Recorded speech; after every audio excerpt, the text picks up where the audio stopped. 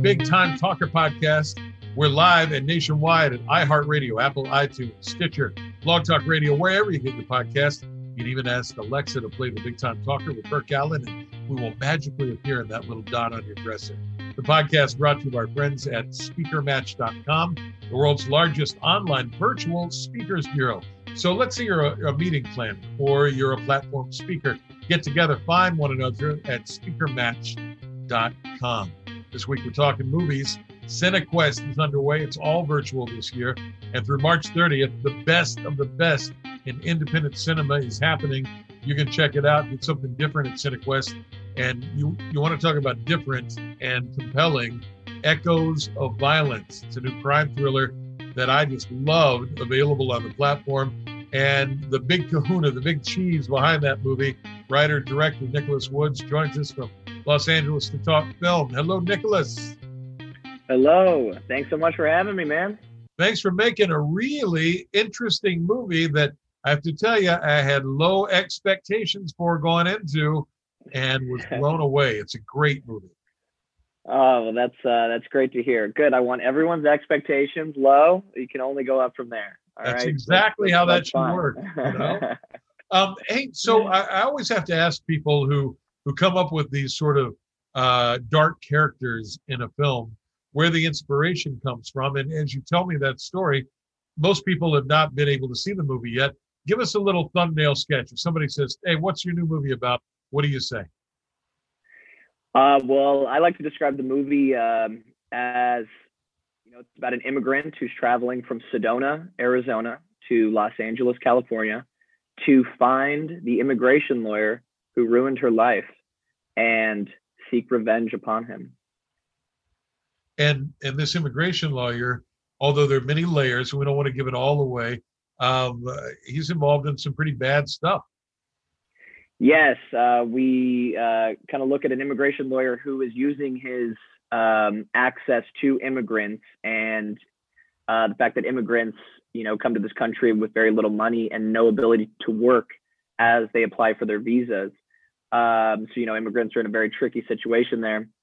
And this immigration lawyer, as low as the low gets, has found a way to manipulate and use these women to sort of further his other entrepreneurial business endeavors and sort of exploit them sexually. So he's got a lot of ties in sort of sex trafficking and sex crimes in general. So he's a pretty bad guy, definitely.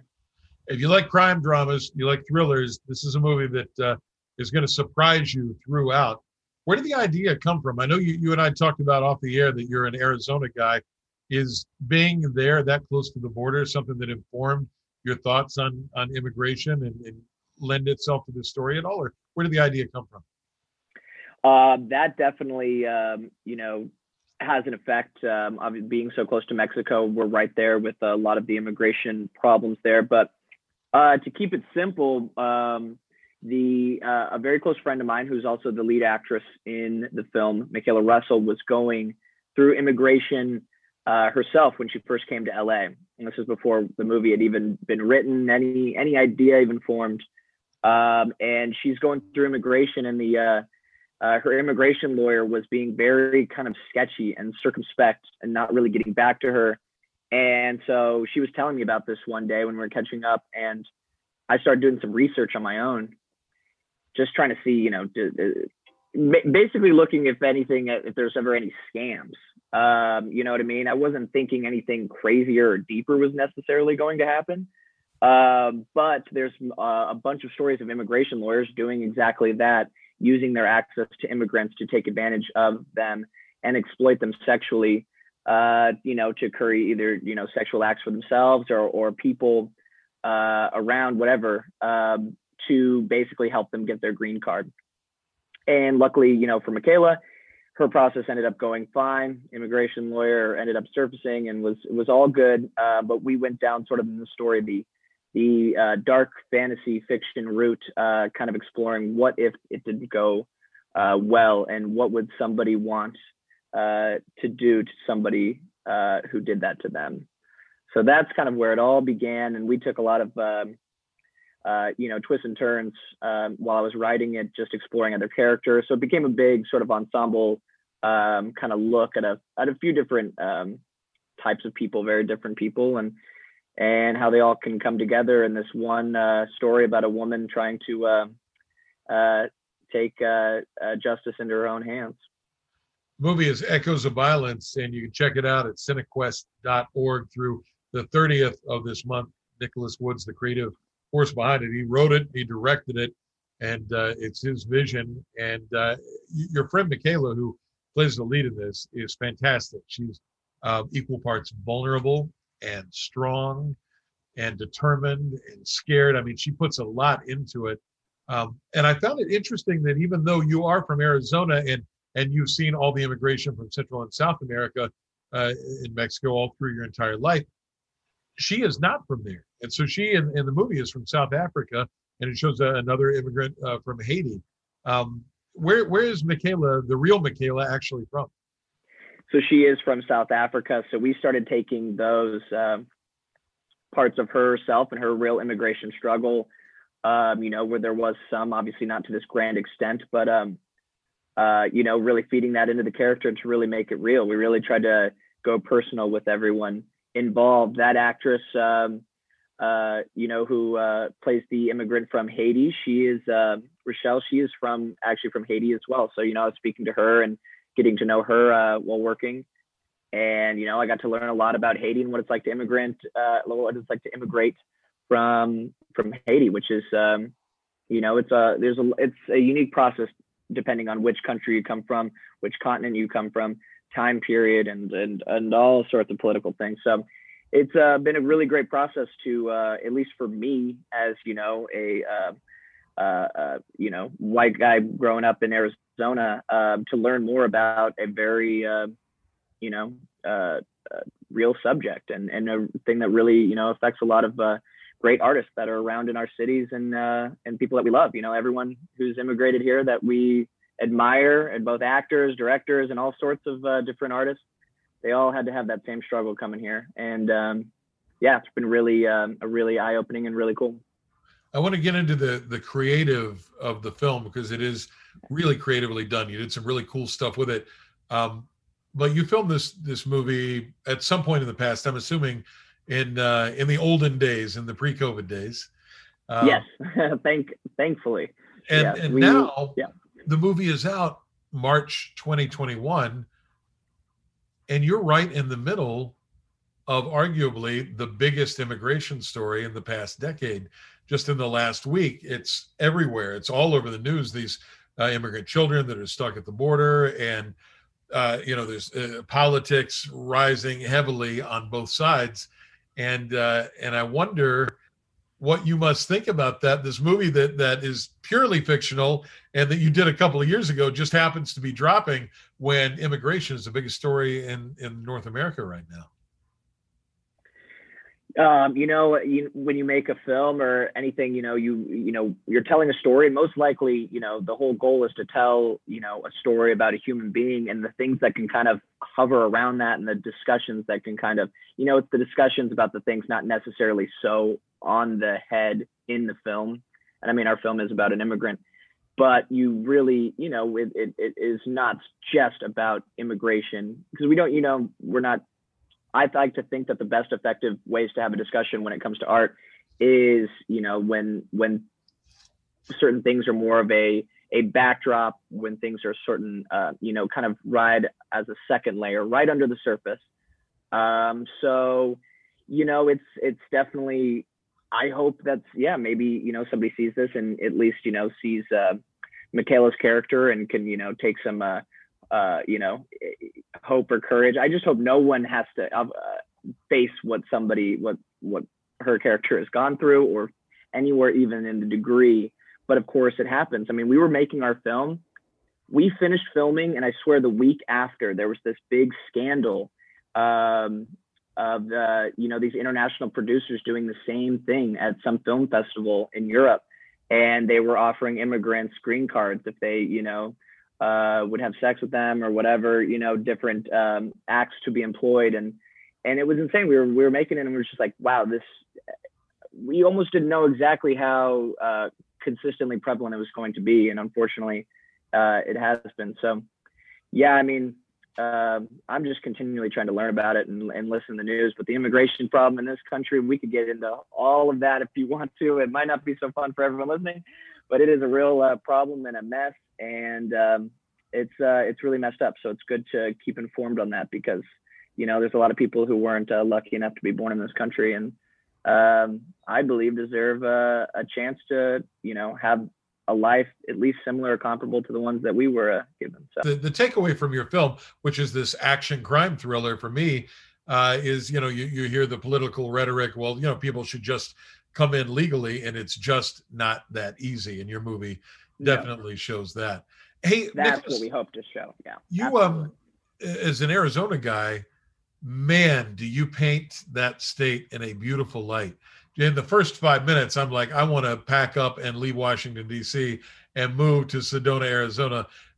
Tell me about that opening sequence and that model rental leasing office and how you found that. And I mean, my God, it just looks beautiful. Looks beautiful. When I looked at it on a phone before I put it on a big screen, it just is amazing. How did you find that location?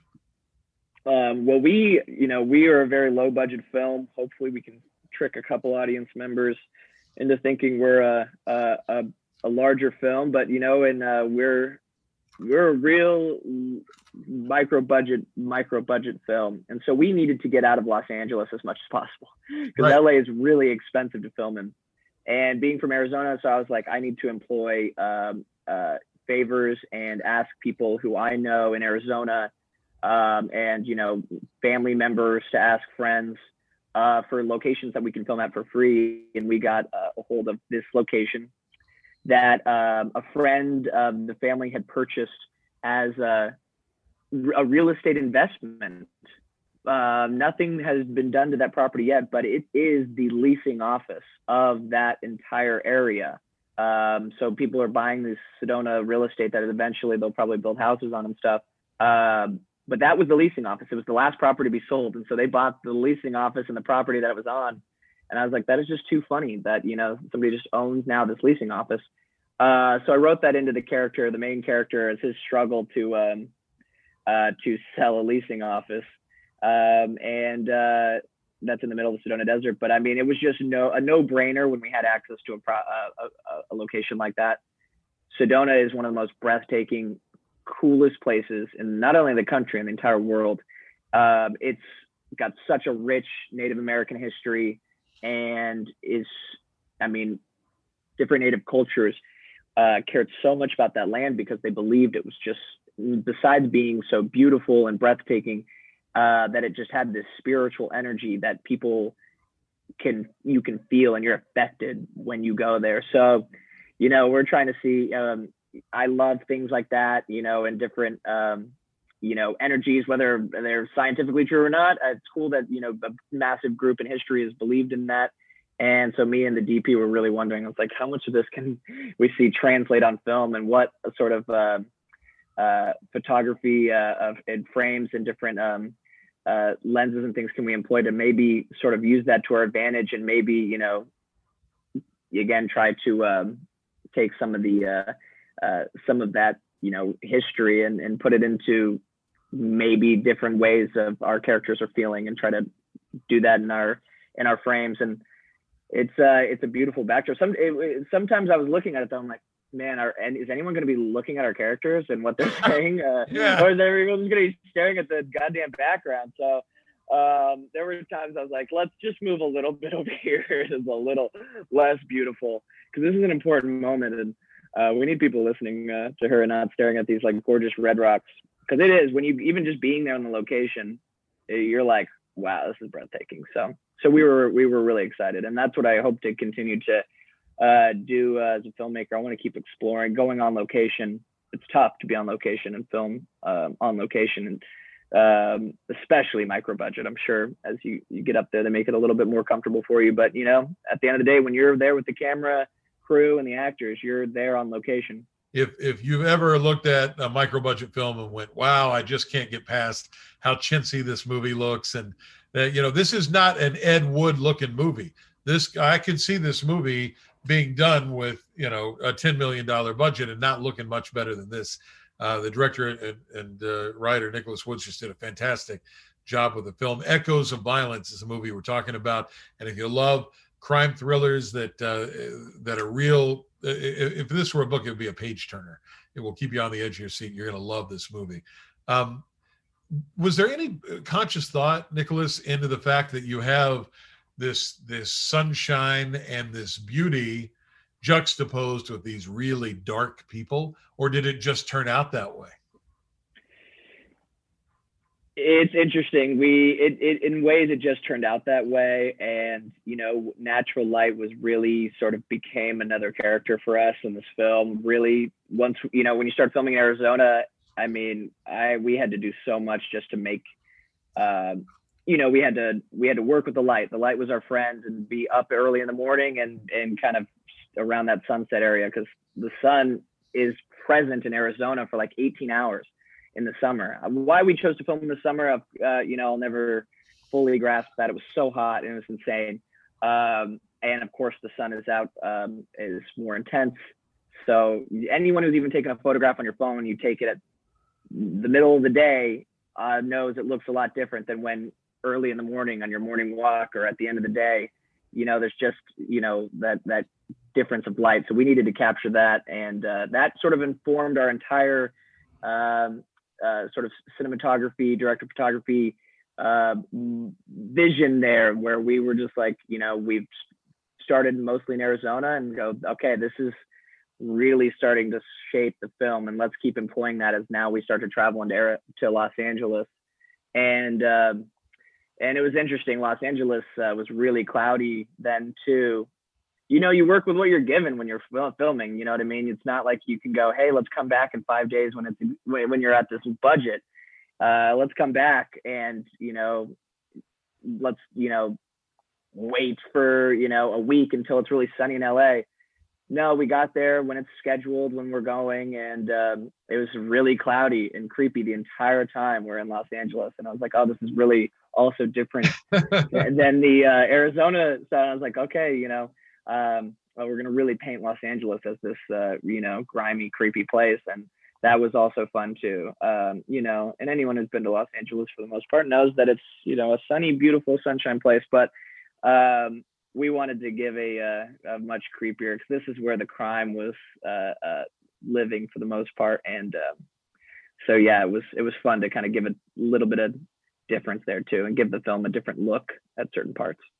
Hey, tell me about your background. Is this your first feature film, and what were you doing before Echoes of Violence? This is my second feature film. My first feature film, surprisingly, had a little bit bigger budget, not much, but it was funny. We decided to go even more intimate on this one. The first one was a horror film, and yeah, it's out on Amazon Prime. You can check it out. But yeah, with this one, I really wanted to, again, if we're going to be doing something at the indie micro budget level, like, I've got other projects I'm getting going on the sort of standard scale and things of, bigger budget and stuff. But the joy of doing an independent film and doing things on your own is, that sort of control, and, being able to, it's really hard to get certain dramas going in general. We are so glad you did, and thank you so much for joining us today on the Big Time Talker podcast. That's Nicholas Woods, the director and screenwriter of Echoes of Violence. Check it out now at cinequest.org. Thank you for listening to the Big Time Talker. I'm Burke Allen in Washington, D.C. Now go out and make it a great day. Bye, everybody.